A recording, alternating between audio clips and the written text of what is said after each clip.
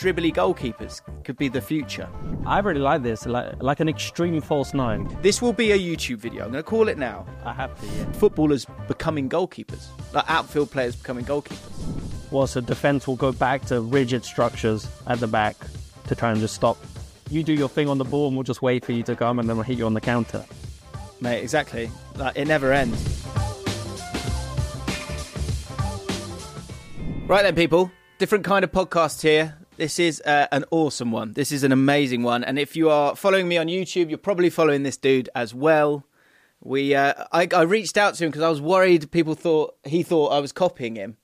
But he was lovely, and we started chatting, and then we nearly met up in person last week to do this exact video, but we're going to have to do it remotely, but it's not the end of the world, because we're going to go through what we think could be the next moments in tactical trends in 2024. Now, some of these things are a bit pie in the sky, some of these things feel a bit far-fetched, but I think that's part of the fun of all of it. And also, I think an important thing here is that I think context is really important.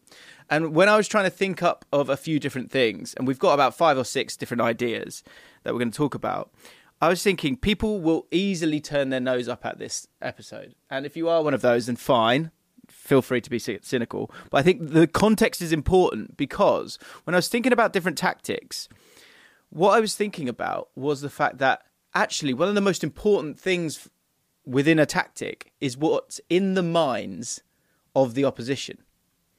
Because over the years, people have played football in different ways. People have wanted to do different things. And often when you're playing football, it's about knowing what the opposition wants to do and making them do what makes them feel uncomfortable or taking them into places that they don't want to be. And so there's a few here that I think, one, for example, you could just go, well, that's a box-to-box midfielder. And I go, well, no, it's kind of not. And we're making up new shiny words for them as well. So it's all just a bit of fun. But as I say, Cormac, who is football, otherwise known as Football Meta on YouTube, is joining me for this one. Cormac, how are you, mate? Mate, I'm really good. Thank you so much for having me. Been a big fan of your content for years. So yeah, really excited to be on this. Yeah, this is a bit of a love-in, guys, because I'm blown away that Cormac's, 1, watching my stuff, 2, even bothered about that. But 3, I was just a huge fan of the content that Cormac makes. So if you aren't subscribed to him and you are into sort of the tactical side of football, Cormac, maybe just tell people about your story in terms of how you've sort of got to this place and what you do outside of the YouTube channel. Yeah, sure. So I started, I guess from university, I studied sports psychology. And then while I was at university, I started working as a performance analyst, as an internship with the local club. And then from there, I just kind of fell in love with analyzing football, working for football clubs. So I moved back to Italy, which is where I grew up. It's where I live now. And then from there, I started working for a youth team, started working for a couple of academies, including Lazio under-19s, which probably maybe the highlight of my career outside of YouTube. But then it was when it was during the pandemic when the seasons all got shut down. So I was like, I need to find something to do to keep me busy. So I was like, let me just try this YouTube thing. Watching a lot of YouTubers. And from there, yeah, it just kind of picked off. Never realized it would take off to kind of what the numbers that it's doing now. But yeah, obviously really enjoying the journey and just good fun. Yeah, it's amazing, man. And, you know, yeah, you said, you said on the phone the other day, you're an inspiration. And I was thinking, is it inspiration or is it like, if this guy can talk about tactics, then surely there's a space in the market for me.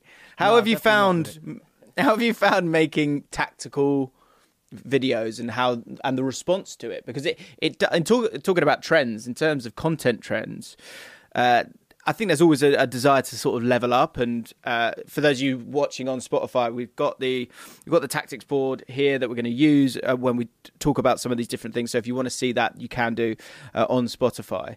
But the sort of leveling up of content and how it looks, I think, has really gone through the roof in the last year. But even more so than that, the necessity, I think, for creators to speak in tactical terms is... I've really seen it personally. I feel like there's so many people I kind of look at and I go, you weren't talking like this at all a little while ago, and now they all kind of are, which I think is a good thing, because I think it's evolve or die. It's that kind of idea. To quote Emma Hayes, who was chatting about Joey Barton, that's a different podcast, last week. But so have you, as someone who had watched YouTube, is that something that you could see there was a clear gap in the market? And how do you feel about the fact that there's a lot of people talking about tactics now? No, I didn't really look at it as in there was a gap in the market. I just watched it because I was really interested in the content, whether it was your channel or any other like football tactics channels. I just really enjoyed those videos. So from my perspective, it was like, oh, maybe I can do something like this as well because I think I would enjoy doing it. But it was never, I'm better than these people, I think I can do better. That never crossed my mind. But yeah, I think it's good that the tactics scene is growing. I mean, it definitely has, especially I've noticed that even since I started, the football tactics content has really gone up quite exponentially. There's so many more channels doing it now. But I think that's good, especially for us. I think more eyes on this sector is always good fun. And I don't see it as we're competing with each other. I just feel like we're all adding to the conversation of how football is changing and how football is evolving. Yeah, I love that. I think that's exactly the attitude when it comes to all this stuff. Do you feel the pressure to sort of, to find these new things? Do you feel that as a pressure, or do you just get excited by that? No, absolutely. Yeah, it's a pressure. Trying to keep up with the trends it's really difficult, especially football, because it takes me, I don't know how long it takes you to make your videos and everything, but like it takes me about at least a week to like plan out the video and upload it. And in that time, I've spoken about a team and they've already lost 2 games before I upload. Yeah, and it's heartbreaking. It's already aged. It's not going well. Yeah, it is tricky. So, the first world problems of a tactical YouTuber. Right, so let's dive into this. What we're going to do is put forward a few different ideas. Me and brother Kai, who is with us as well. Say hello, Kai. You there? Hi, guys. There he is. There's brother Kai. So I think the one thing I would say is, I guess the great thing that I'm fortunate enough to have is Kai. So me and Kai, we just spent about an hour going, I've got this idea and that idea, and then, okay, well, that kind of leads to this and that. So that's what's kind of created this. But what I'm excited about is to bring your dialogue into this and put forward some ideas. So one final question is, what do you feel like have been the big trends this year? And when you are sort of looking for new stuff, what is your process when it comes to that? There's a few things. I think the biggest one I'm noticing in possession is how teams are using their fullbacks. I don't know if you've noticed this as well, but especially even Postecoglou at Spurs or Trent with Liverpool.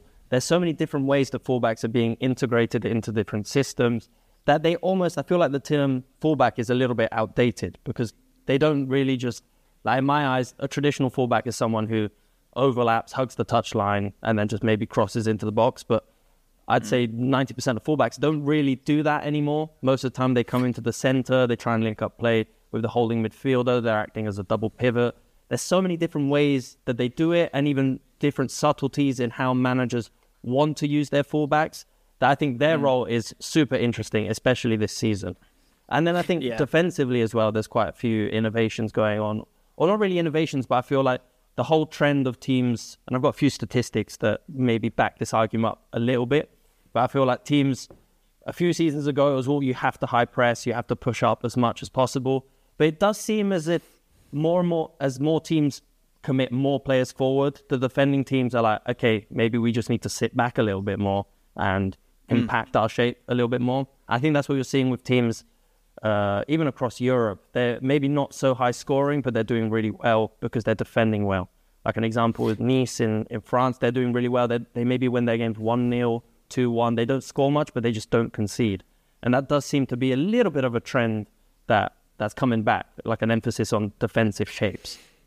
Yeah, I think you're right. And that kind of comes back to my point, which is all that matters is what the other player's thinking. Exactly.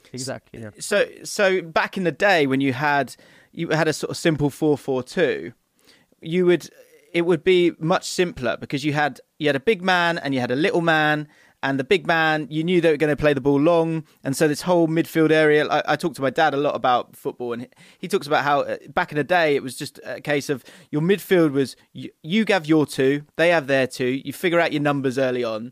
And then from there, a lot of the time, the ball is just going from one end to the other. Where's my ball on here? Here it is. The ball's just going from one side to the other, bypassing the midfield all the time. And you've got a centre forward who's trying to flick it on.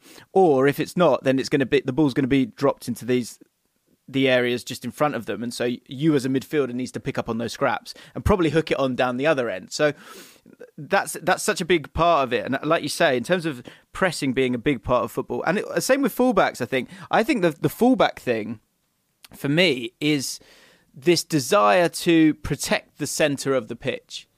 And previously it would have been a case of when you're playing football, you sort of, that in that build-up phase, you are as wide as possible. And you sort of go out to go in to maybe go out again. Whereas now it feels like a much easier, probably quicker route to getting into the final third, and importantly, probably one-on-one in the final third, is to go in to allow yourself to then go wide after that. So I think that's part of the fullback element. And also, obviously, overloading a central area, which I think in the games that we've seen, say, for example, Arsenal-Man City, the whole game felt like it was played in between the 18-yard box, because I think there was a lot of concern about those areas. And because that's the other thing, these teams are so good on the ball and you're playing on a carpet that to be able to break through lines through the centre of the pitch is a powerful thing to do. Would you agree? Oh, definitely, yeah. It does seem, teams are trying to go down the middle a lot more frequently compared to a few seasons ago. And I think, that is a lot down to the fullbacks as well, especially if you look during build-up as well. Maybe a few seasons ago, it's something Man United do, which I kind of don't really enjoy too much, but they have their fullbacks really deep when they build from the back. And I just feel like having that wider structure in the first phase, it just makes it easier for the team to force you out wide, and then you kind of lose possession because it's harder to progress. But if you look at Postecoglou, I know their recent games, other than their last game, haven't been the best due to injuries and everything. But their fullbacks, they're nowhere to be seen during build-up. They're not nowhere to be seen, but they're obviously in the centre of the pitch, slightly further up. And there's just no players, even Man City, Arsenal do this quite a lot. There's just no players in the first phase of build-up out wide. They're already pushing up. They're already closer to midfield. And it just means, with the goalkeeper, which is something we're going to talk about as well, they're just trying to push through the centre as much as possible and get the ball into their dangerous players up top as quickly as possible. Yeah, to allow yourself to cut through, right? And absolutely. Me and Kai were actually talking about that the other day. There was a goal, and I tweeted it, and I used this thing. I used this phrase that I kind of wanted to vomit. So I even put the vomit emoji on it, which was a philosophy goal, which I've said to sort of Kai and in content quite often, because the goal comes from Udogie and Porro sort of playing in those inverted positions, and because of that there is a passing lane through, and then after that Udogie, who's the one who scores the goal in that instance, you actually have a box that is totally flooded by the end of it because, again, of the philosophy of it. And actually in the build-up phase of it, I think it's quite interesting because sometimes the biggest thing is almost having the gumption to stand where they want to stand. And again, there's been a lot of conversation about Ange Postecoglou and this philosophy, and do you back up on the philosophy? And I think the reason why the ripple effect, to bring it back to the podcast, of really digging your heels in with the philosophy is that, again, the opposition will kind of start to know what you're going to do, which will possibly facilitate you a little bit more. But otherwise, there's teams like Liverpool and Trent, and they're still in a place where they haven't totally sort of they're battling between the two ideas of one wanting to play through, but I think they want to play quickly in the build-up phase, and that's why I think we're gonna do something for your channel chatting about Trent. But I think in the build-up phase, Trent doesn't actually pick up the ball off the back line as much as he probably would want to, for that reason. So all these different philosophies kind of make a big part in all of this. Let's get into some tactical trends then.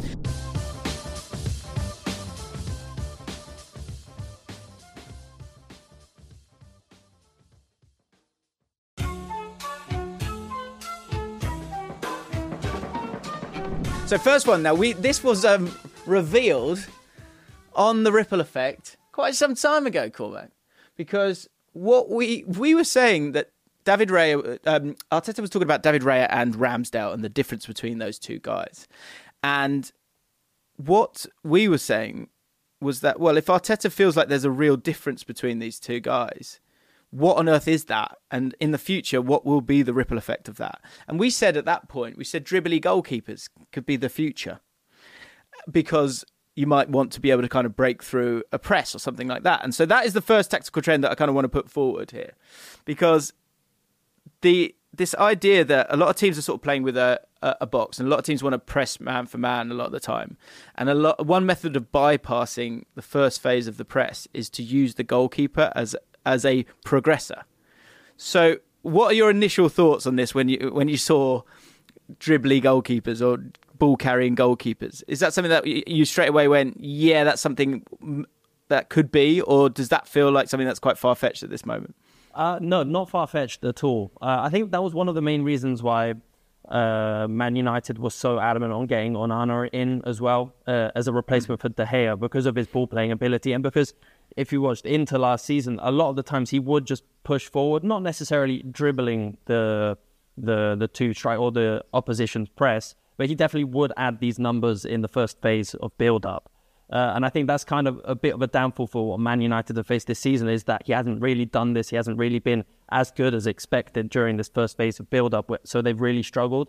But I do see how, yes, teams are relying on goalkeepers more and more often. You definitely need a ball-playing goalkeeper in the modern game, just to be able, if they do press high up, to be able to pick out the players up top with a long ball. Even the long ball, in a sense, does seem to be kind of making a little bit of a comeback. Compared to a few seasons ago. But I don't know how well maybe the audience would take it, because say maybe the goalkeeper starts to dribble, it's successful one or two times, but as soon as he loses the ball, then I feel like the whole social media would get on his back and it would get clicked quite a lot. But it's definitely something because there's no way to stop the overload of a goalkeeper, because you're not going to start pressing with your goalkeeper. So you're always going to have that man advantage. So if you can integrate him more successfully and you can get him to gain ground and push forward, then it is going to be really, really difficult for the opposition to stop. Yeah, I agree. That's a really interesting point. The idea that you've got a problem with the fact that the crowd could get in the way of all of this. So to explain this a little bit more, and actually we saw it in a recent match between Liverpool and Crystal Palace, where Alisson was just sort of like dribbling and dribbling and dribbling and dribbling. And I think the idea here is that, and you will have seen this with Ederson a lot of the time, where Ederson will be one that sort of steps in, and actually often it kind of turns into a bit of a four. Hang on, let me get rid of that. Often it will come into a bit of a four. And that's fine. But Ederson at no point has the desire, and I think probably the physical capabilities, to just drive through. And if he was able to drive through, it would open up a lot. And again, I think there's a lot of calling of bluff here when it comes to the goalkeepers. And I think the thing with this being a trend in 2024, this will be a YouTube video. I'm going to call it now. Someone, and it'll probably be, cool, Matt, because we've alerted him to it now. You can have this one. I have to, yeah. Call this your fee. Because I think what will happen is it won't be I don't think it'll be in the Premier League, because I think it needs to be the right profile, and you have to be ready to dribble. That's the big thing when it comes to these goalkeepers. Obviously, it's in the title, dribbly goalkeepers. But if you are able to break through, the passing, you obviously take players out of the game, and the amount of passing lanes that it takes, or if you have other people that want to come and press to you as well, that's another way of taking people out of the game as well. So it is an obvious tactic to do. We've seen it in a much simpler scale with John Stones for Man City, or any of these inverted players that are moving from one position to another. It's something that feels a little bit alien, and it isn't in the initial plan of the team, of the opponent, in terms of stopping them. So when John Stones, or this has been going on for years, and this is what I mean, context is important. If you think of a libero who would dribble out with the ball, Ronald Koeman back in the day, that would happen, that's fine. But this is the next level of that. And I think when we've seen the amount that goalkeepers are getting on the ball, the amount of touches they're having, the amount of times that they're looking to bait the press a lot of the time so that you can literally play through that first line of defence. The only thing they're afraid of is coming out of their goal. And I just think this is inevitable. I'm not sure what division it will be. I don't know where it will be, but across Europe somewhere, you'll have a guy who is good enough. And if he's good enough, I think the big thing to remember is that you're playing on a carpet. We did a video yesterday talking about Aston Villa and their offside line and the fact that they're having 74 offsides to the next best, which is 48. That's another one just to chuck in there. A little bonus one for you there, guys. So if you are enjoying that, then hit the follow button for me. But the fact is that you've got to use your environment and your surroundings around you. So say with an offside with Aston Villa, they know they've got VAR. Liverpool have done this before to a similar extent. Tottenham are doing it as well. And that desire to be able to make the game compact as well allows you to press, and it allows less spaces for players to make the ball through. So you need every single body that you can have. But you're going to need... The thing that's going to hold it up is the profile of the goalkeeper. Because if you just ask Nick Pope to start dribbling out, it's just not fair. It's just not fair. So you're going to need to find that goalkeeper. I mean, is there a goalkeeper that stands out for you that you think is capable of that? Ederson obviously he's very press proof in terms of being able to play those lovely passes. But in terms of being able to dribble with the ball, we've just not seen it, have we? We've literally not seen goalkeepers dribble with it. The clip that comes to mind for me is Barthez back in the 2000s, where he's just carrying the ball into midfield, but obviously kind of different because he wasn't really being pressed and the opposition was I have no idea what's going on right now. But you probably get the same effect the first few times that a goalkeeper would do it. I can imagine the opposition would have no idea what they need to do if they see the goalkeeper rushing them. But like you were saying as well, because they are playing on a carpet, even centre-backs, goalkeepers, if they're not under pressure or if there is space, they rarely misplace a pass. So the precision of the passes probably wouldn't be the issue. So if the goalkeeper can break through and remove two players from the game just by dribbling past them, then the chances of him losing the ball are quite slim in my eyes. It just depends when does he stop. Does he just keep going? Does he go past midfield as well? Or... I don't know. I mean, I think it's through that. You're trying to get through that first phase, aren't you? Yeah, the first I think that's line, the thing. I'd say you want to break. Yeah, exactly. Sorry, the first line. So if you are able to get through that first line, then again you're gonna draw out a lot of people, which essentially is these goalkeepers are doing the exact same thing, just in a different line. So especially if a team, you were talking about the possibility that high pressing will kind of decrease a little bit, again, because the cat and mouse nature of football, where people are starting to understand that that's happening. And actually you've got Brighton, you've got the incredible Queen's Park Rangers looking to bait teams out to come out so that you leave all that space that's in behind as well. Because I think that's the big thing that I've sort of been really sort of zoning in on recently, is that positional play that you see with a goalkeeper who has the ball at the back, and it brings in all these other players, but it sucks in a lot of players. I saw it at the weekend with QPR, where the team wants to press. They kind of know what's happening, but importantly, the free attackers for the opposition stay on the halfway line, and if they stay on the halfway line, then that means there's a massive space in the middle of the pitch. And if there's a massive space in the middle of the pitch and you're able to get the ball to an Ilias Chair, who's our guy, who's like a little number 10, you've got a guy there in a load of space that even if he's got someone marking him, he's got the ability to get a turn off and play in players. And all of a sudden, you've got 3-on-3 or 5-on-5 or something like that, which are odds that you like. And you've all got a load of space to work with as well. I think that's the other thing. That's the difficulty and that's, I think, what you have seen in terms of the change recently with, say, a Man City, is how can they get the ball to central players quickly with a bit of space to work with as well? Because teams, for a long time, I think teams were sitting back, but because of the way that Man City were playing, they owned the ball, they owned the game, and the game was being played literally in the 18-yard box. And there is still a lot of that. But transitional football is, I think people really understand the power of that now.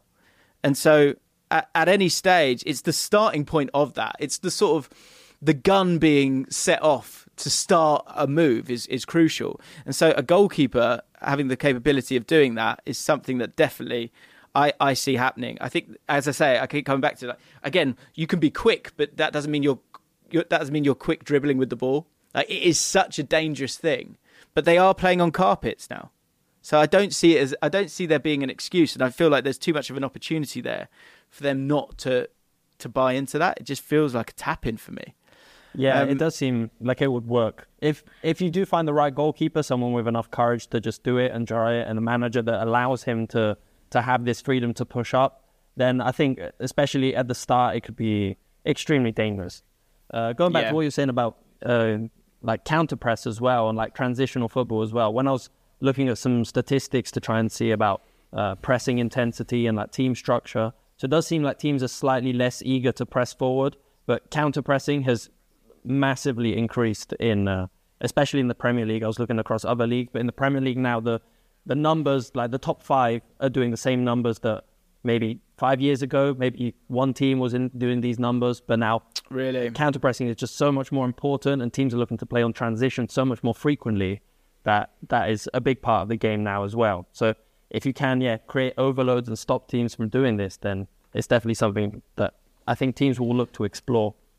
Yes. And do you know what's a great point actually there? In terms of that counter press, often, well, I guess less so counter press, it's that, and actually Cifuentes, the QPR manager, was talking about some people have their different amounts of seconds that they want to continue to attempt to counter press before getting their shape back. And he said, often people kind of talk, I think they talk about sort of 3 seconds of fury or 5 seconds of fury or whatever it might be. He said I like 6 or 7. I was like, okay, wow. But also sort of pressing triggers is a big part of this. And that's possibly where even more pressure is put on the goalkeepers, because as you say, that first game when the goalkeeper comes through and everyone's like, what is he doing? What are we supposed to do? That's one moment. But what will probably come to pass is, and I guess this is, again, the cat and mouse of pressing in football now, is that people will go, well, he's the trigger. When you see his body movement go, up a notch in terms of him trying to make that run into that space, get him. That's what will happen, right? I would expect that you'd probably want to go for the goal, because if you can win it off him, then you basically have a tap-in. So it's extremely high risk, high reward. So if you do find a way of forcing the goalkeeper into a tight spot, then it's definitely, that would be the winning move. I just don't know how would you approach that? Would you have so he's just broken past the first line of press. Would you then have these 2 strikers running him down, or would you try and close him down from the front and try and block off any more forward options? So you could probably end up with like 4 players slowly closing in on him, which is maybe what they want if they have a goalkeeper that can do this, because if he draws in all the pressure but still finds the pass, then that's worked perfectly. Yeah, and so I guess the ripple effect here is that the price of a goalkeeper, the right goalkeeper, is going to go through the roof. And what you might also see, and so this was a thing that I think maybe Australia did it first, and then the UK certainly did it, and I think China did it as well, where for the Olympics, when they hosted the Olympics, they looked to transfer skills. So if you've got someone who is really, really fast, but not fast enough to be a 100-meter runner, pop them in a bobsleigh and see if you can win. See if you're going to win a medal that way. Or if you can go and find people that are 6'4" that have never played volleyball before, but they're a good tennis player, for example. They've got good hand-eye coordination. Then again, you can move them and teach them and give them the right coaching, and you can maybe get them up to a level that where again you can win some medals. So what we could also see is, I think you could see, footballers becoming goalkeepers, like outfield players becoming goalkeepers, because that's the sort of save element of it, the goalkeeping element of it, and goalkeepers will scream at me here, but I wonder if that's an easier thing to pick up than, say you've got an Irish guy who's an amazing rugby player, but he's an amazing footballer as well, and he's a right back, and he's 6'2". Get him in goal. Get him in goal, let him dribble, because because he'll be able to make, you could probably build up those skills if he's played Gaelic football or rugby or whatever it might be. So I think we could see that. And also, the price of goalkeepers could go up if they are that starting point. Yeah, it does seem especially in like football, in player development, there is this theme of maybe there's a young player, he's like 6 or 7 and he's a really good striker. But then as these players get older and they're still like good players, the trend does seem to be that they slowly get put into deeper and deeper position. So that's why like strikers are so hard to come by, because they usually start as strikers and they're so good at being goal scorers that they just stay strikers. But then there's other players that start as strikers and then maybe they can't finish as well, so they put as playmakers, and then maybe they transition to holding midfielders, and then that's how you end up with defenders and right backs. So it wouldn't be too far-fetched to maybe suggest he just does one step further, ends up in goal, and then work on the goaling aspect of it as well. But I don't know. I think, we shouldn't underestimate the importance of being a shot stopper as well, because that's kind of what Man United seem to have faced this season. They got rid of an excellent shot stopper for someone who, in theory, has better ball-playing ability, and that's definitely not paying off. Well, totally. Yeah. I guess it's the sum of the parts, isn't it, as well? Like if everyone's committed to it. Again, I think you wonder what Ange would be doing with that Man United squad, because I think sometimes the philosophy and again the gumption to go and do things and be brave enough to do them can lead to you kind of playing with the heads of the opposition a little bit. I don't think that's happening with Man United. I think there has been for too long a bit of a fear factor there. I think that's part of the problem when it comes to that. Right, let's move forward to Space Invaders.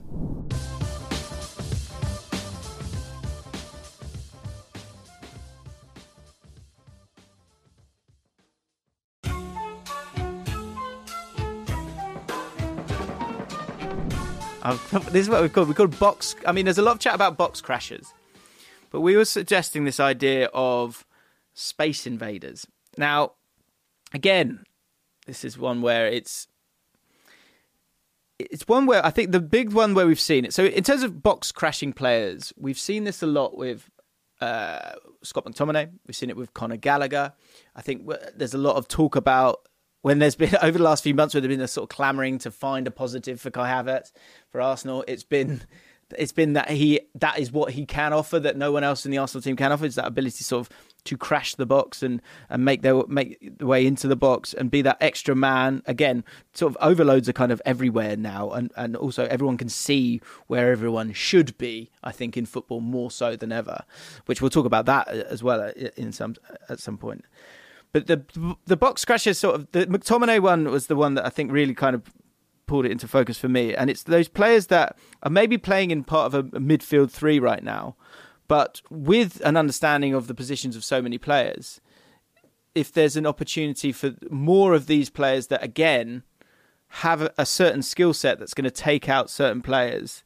But the Space Invaders is kind of part of this as well. So the idea here is that, say Bruno Fernandes, and we saw it time and time again, Garnacho was staying nice and wide in the game against Chelsea, and Bruno Fernandes was working over to this side a hell of a lot. And the reason he was kind of doing that, I think at times, was to sort of bring a good few amount of the players over to sort of deal with him. And then in time, that led to Scott McTominay, who is supposedly part of a double pivot, or certainly a couple of years ago, it was him and Fred. You wouldn't have thought of him making his way into the box. But if you watch a Man United game now, what you're seeing time and again is his desire and freedom to get himself into the box, because he can go and affect the game. And I think the thing that, I guess we're sort of maybe packaging it up in a sort of fancy way here, but I think the idea overall is the fact that players that you think are in one position completely going into a different position. The same way of spinning it is suggesting it's a bit of an overload, I think, more than anything. But the sort of that, again, that if you have someone like Bruno Fernandes going to an area that you're not really expecting him to, and it sucks over a few players, it then can lead space for someone who you wouldn't expect to be in that space. I think that's definitely the way it's going, is this increasing trend towards overloads. And I think the muddying of the waters, like you said as well, of between relationism and positionism. So teams wanting to create these clusters of players on one side of the pitch, and then when you least expect it, maybe trying to switch play into another player. It's something that Bayer Leverkusen are doing really well this season. So they have their double pivot of Xhaka and Palacios, and they'll start probably similar structure to what you'd see at Brighton, with like the two holding midfielders in a close position, helping like link up play in the first phase. But then as soon as they're able to break the first line, one of them will push forward and add a number between the midfield line and the defensive line. One of them will even push up and maybe act as like a second striker alongside the striker. But I think what's interesting about this is how, again, going back to the relationship between defense and attack, it's that the way teams are defending is starting to change as well. So I think it was what Spalletti said when he was at Napoli, is that lines aren't really a thing anymore. You're starting to get like players that need to recognize the space between the players and not necessarily between the lines. So I think something like this, where the players are getting closer and closer together on one side of the pitch, does lead to more of these unexpected runs into other positions. Yeah, absolutely. I totally agree with you. The line, that's such a great point, because even say another thing that we sort of saw at the start of the season, I would say, or we were talking about it, and this is Kai completely at the start of the season was saying, he said, I think Man City are going to play 4-2 up top, and I was like, go on, and then we start talking about it. It's again a bit of insight into our process that we often we just go, okay, let's talk about this. Well, no, that doesn't. I'm not having it, Kai. Like, it doesn't make sense. Or I'll put, because me and Kai kind of see the game the same way. But then we kind of realised that, yeah, you're kind of going to want to bring Alvarez in, or there's going to have to be a sort of a tweak and a change to it, with De Bruyne sort of losing, I guess, his physical prowess as much as anything else. But like you say, that's a similar thing, is that the idea that it's kind of the opposite as well. And as I say, you can contradict yourself throughout this podcast, so just be kind with us. But someone like Alvarez, this is what we'll kind of get to, is kind of the opposite of it, where, again, you actually think you're playing two up top. And that at times that is happening, and that's kind of occupying and to keep honest the two centre-backs or whoever those defenders are. But again, it's about then stepping into a different area of the pitch. And the same you see with sort of, often, a lot of the time you see Bernardo Silva step into it and it becomes a 4 and Haaland's up top there on his own. Or you might swap Alvarez and he might make his way over there. And again, if say we're thinking about, say, like a Liverpool, the rotation between Szoboszlai, Trent and Salah at times is incredible. So I think that is almost what I'll be interested to see as a possible trend next year is how we discuss formations, because they're kind of dying, if that makes sense, because they're just not what they are, and it's in possession, it's out possession. If a certain player's got the ball, it's like, the mid block, or is it, are you pressing high? Well, you're pressing high because this person's got the ball. There's so much intricacy now. There's so many different formations now. That could be something that we kind of come to see. But I think we're in the last few moments. And this is one thing I did want to say to you, I'll ask you.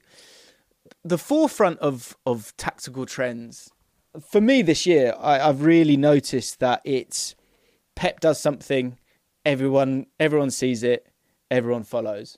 Pep does something, everyone sees it, everyone kind of follows. It does, the roots coming back to Pep, to Cruyff, to that, Barcelona way, is often the case. But do you agree with that?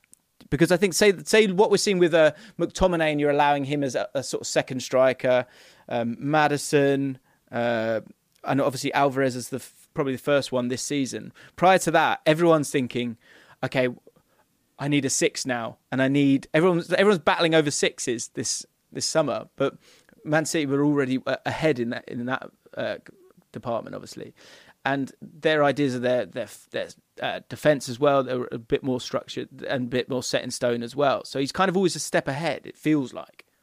I think up to now, especially the past 10, 15 years, however long Guardiola has been dominant, it's definitely been like that. It's been Guardiola does something, and then eventually that kind of becomes the norm. I think for example, like the inverted fullback, I know people say like Postecoglou did that before him as well, but arguably Guardiola is the one who made it popular. He made it the trend, the standard in European football. Yeah, I know what you mean. Are you trying what you're trying to say, which I think is a fair point, is that sometimes the person who originally did it doesn't have the world watching them the way that exactly. So it has more of a knock-on effect to everyone else. Definitely. Yeah. But yeah, I think we are witnessing a little bit of a change in philosophy and a change in the dominant school and dominant idea of how football should be played. I think, again, we mentioned the relationship between defense and attack consistently throughout this video, but the way teams have kind of figured out positionism to a certain point now, like they know that players are going to want to attack the half space. They know which players need to compensate for these runs in behind. So that's changing. So the way teams need to attack as well is changing as well. And you are getting these slightly more fluid structures of, you still kind of end up with the 5 players on the defensive line. Like you can still recognize shapes. So yes, the team still maybe starts on a 4-2-3-1, transitions into a 2-3-5 or 3-1-6, whatever you want to call it. But it is getting more and more fluid per game. Like one team will not use the same structure every time they attack. Maybe sometimes it's a 2-3-5, then it's a 3-1-6. And it's just the players need to recognize when the spaces are available, what runs they need to make. Yeah. It is, and that's probably because we can all see it, right? We can all. I think so. It's all there for us. You know, you can pop onto Y-Scout and you can, or others are available, and you can watch clips of everyone, or just go on YouTube and you can see clips of everyone all the time. So nothing's sacred for long anymore. It's just if you want to give up on your plans to sort of then find these new plans, which is an age-old thing, I think. I don't know if tactics are going to speed up as well. So now, because everyone knows everything about every team that you're facing, does that mean that every 2 seasons, 3 seasons, we're going to start getting a shift from attack to defense, from defense to attack? Or is it still going to take the usual 10, 15 years that it seems to take for it to really settle in and change? I think you're right with the first one. I think it's moving so quick. I think it's moving so quick. And I think people they're brave enough to give it a go if they can really identify with it. Because I think, yes, it feels like a lot of some tactics have kind of been washed away. And I think that, like you say, so that the muddying of positional play, and relationism leading to possibly more players who have that free role is something that I think is interesting here. So it's a mix of the two, because I think positional play is one. Those two are the two that remain, it feels like. Sort of long ball football, I think overall is really, feels like it's really struggling and is quite easy to sort of to deal with, basically. But this idea of a free role, and again, I think it comes back to what we're talking about in terms of this sort of second striker. And say McTominay was speaking in a previous idea that him or a Conor Gallagher or a Decore as well, and we'll talk about him in a second because I think there's something interesting there. But that you need a second guy now to kind of help out, especially with so much possibility through the central areas, which is what a lot of teams want to be able to kind of do. So again, you want people to be able to move into those different areas. But with the positional understanding that coaches and players alike have, I think and I'm buzzing for this, I want this to be a thing, is that I think that there'll be more Maddisons. I think there'll be more of these roaming players, and that mix. Again, say Bellingham being able to kind of go wherever he wants to go, because those sort of quick fire overloads is often a thing that people kind of want. Because I think, again, the defensive side can spot an overload when everyone sort of trots over to we're all going over to this left-hand side. But when Maddison comes, I think it was the game against Luton maybe, or I can't remember which game it was, but he would pop up in absolutely all areas of the pitch to come and help out, to create, let's have a little conversation here, boom, boom, pop players out. You've got Sarr on the other side who's ready to kind of make that run when he sees Maddison go and get involved. And that freedom that he has to go and kind of problem solve when he knows the landscape. But I feel like a lot of teams are kind of almost imprisoned by the landscape of their formations a little bit. I think that will be more and more of a thing in 2024. I think the rise of number 10s, I think, will become more regular, especially in teams where... So, again, I'm going to use QPR as an example. QPR as a team were all over the place, right? And the idea was that there was no quality there. But what we're doing now is we have a very clear identity of how we want to play and retain the ball. We're using the pitch and making the pitch as big as possible. And that allows for our two best players, who are these sort of number 10 kind of guys, to get on the ball. And the more we're able to facilitate that and get the ball to them, they then can do that little bit of magic. Because that kind of leads into the relationism idea, is that, and Ancelotti, obviously a big one with this, with Bellingham, is if you've got a guy who's awesome, use it. Use him. Like, have an element of structure, but then go, James Maddison, Jude Bellingham, go do your thing. Like, go and get involved. I wonder with someone like a Phil Foden, what a shame it is that he doesn't really get that freedom. And do you think Pep would ever make that step and sort of kind of soften the positional play and allow that freedom? Just switch to one attacking midfielder kind of player in the... Well, I think they kind of have it. I think their guy who's allowed to do it is their master of it all, which is Bernardo Silva. Bernardo Silva often kind of be allowed to go wherever he wants to, because I think he has that total trust from Pep. So maybe they are already doing it. But in terms of that out and out, attacking 10, I would love to see Foden have that opportunity. I think what could be quite sad, that sounds weird, but he's obviously had a great career. What could be sad about his career is the fun that we could see him have, and I'm not sure he'll ever get that opportunity. Yeah, it wouldn't surprise me if Pep went to something like this. I think even the introduction of a player like Doku has kind of changed the way Pep is looking to play football, especially this season as well. Like, a lot more reliant on dribbling and like individual plays as well. So yeah. I think, yes, he is heavily reliant on his philosophy and his style of play. But if he does have a player like Bernardo Silva who can rotate, it all falls into, yes, Bernardo Silva rotates, but then the other players rotate around him. And then it always falls into a structure. There's always a pattern that they are trying to create. So I don't know if you'd ever shift away to you can do whatever you want, regardless of where your positioning is. Because I don't even think a player that plays for Pep thinks that way. I think they always are thinking that I can move here because this other player's moved here, and then that frees up space for this movement. I think they are always thinking of the bigger picture as well. But I think the example of Bellingham is perfect, because especially just take the 4-4-2 diamond as a formation. That hasn't really been relevant for a number of years now. And the fact that Real Madrid, who are arguably the biggest club in world football, are using it and using it successfully, even though a lot of players or a lot of fans don't seem to be too confident about it. They don't seem to think that it's going to be too effective going forward. They are using it and they are scoring, and they don't have a striker. They don't have a number 9 this season, yet they are still able to create these chances because Bellingham is able to rotate, is able to create these overloads, drop deep and attack in behind, and just create disruption in the defensive shape. Yeah, absolutely. I agree. Because I just think everyone's so drilled. Everyone is so drilled. And that those spaces, you need to find a different way of doing it. And again, I think there's also that focus of through the middle. Like that's, I think often it was like, can you get the ball out wide? And actually, we see it with Man City a little bit in terms of what they have done. And again, this is where he's maybe ahead of us all, is he's seen that everyone is going to focus on that central area. And so once again, can you go and get the best one-on-one winger in the world to be able to utilize the fact that everyone is in, everyone's inverted, everyone's in the central areas. So you then got a load of, and he's spoken about it. It's like, often I figure out my team up once I know what the opposition's doing. And that is Doku a little bit, because Doku's not really the kind of player that we've seen from Pep. His desire, his willingness to sort of conform and allow him to do what he wants to do is fascinating to me.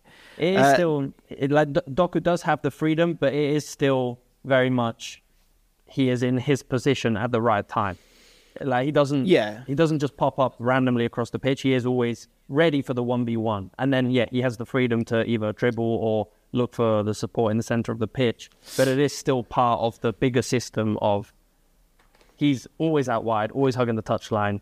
So then Man City do their thing, and then they're able to find him in space to attack. Yeah, and it's like, if you look at his heat maps, honestly, it's he's out wide here, or he's got to the byline. It's those two spots. I think it's a bit like Shaq. Like Shaq, the whole point is like Shaq. You could say with Haaland as well, but dominance in a certain element of the game, again, is something that's not really been seen with Pep. But with Haaland, you know the size and the brilliance of him as a striker. He's a bully. And Doku is a similar idea. So it'd be interesting. I guess you need an amalgamation of different strengths within your team. And so as much as we're recording this, Man City are going through a bit of a tricky patch. Again, even with their back line, they've gone, he's sort of looking at profiles and going, okay, well, I think he said this last year, how do we win as many duels as possible? Well, let's have 4 massive defenders and a guy who could play centre-back playing as a 6. Go, all right, result. You're not going to lose in the end. Maybe let's say Kyle Walker. Sticking with the 10 idea, multifunctional forwards. Yeah, that's right. We've got names for all these. So the idea with the multifunctional forwards, and we were talking about Decore there. So Kai Havertz as a multifunctional forward, or a 10 that becomes a second striker. Maddison as a bit more of a free role. But could, again, you have the right horse for the course in someone like Decore, who is a sort of low-touch 10, who, to have someone who can drive, get back, drive with the ball when he gets the ball, because it's going to be a team that plays on the counter-attack often with Everton. Although, Kai, feel free to jump in here. I know you've been scoring goals after 29 passes recently. So, they're eating good over there at the moment on Merseyside. But again, the idea of a different kind of player in that position. How do you feel about that one? That kind of multifunctional player that, yes, he's a 10, but he's not a 10. Conor Gallagher, a similar kind of thing as well, where I can't truly figure out what his best position is. What do you think? I think, again, that is likely to increase, again, with the whole... you have more support from the inverted fullbacks as well, so you have this ability to free up a player further up the pitch, that it can create these overloads that can rotate.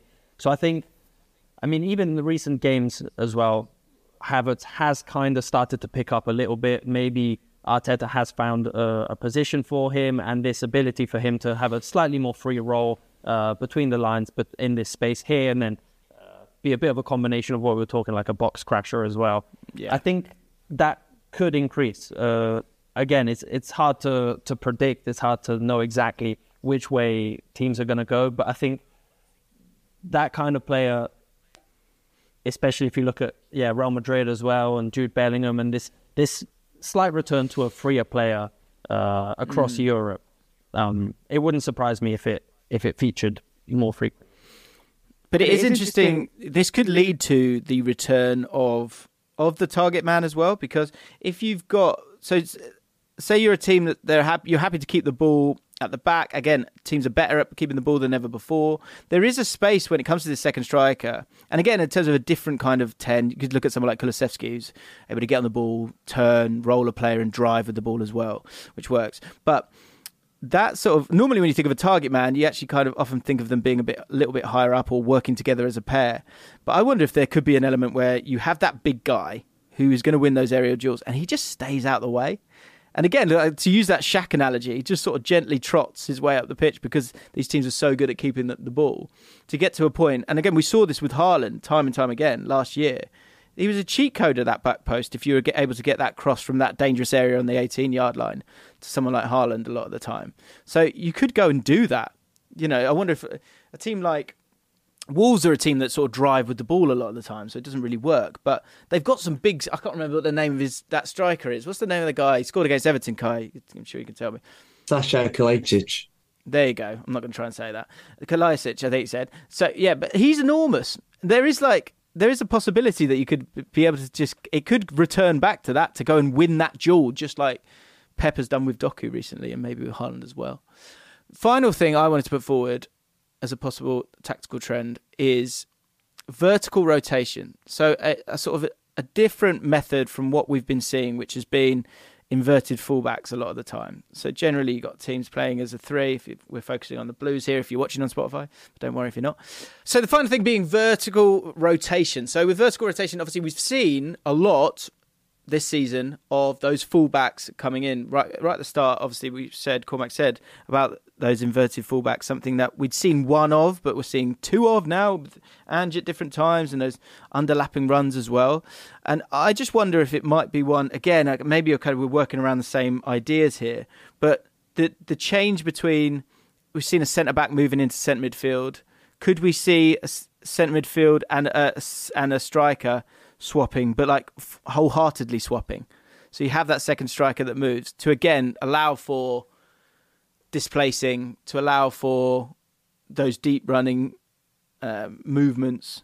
I think we've seen that with Bellingham once again. Like, is he a forward? Is he a midfielder? Is he a striker?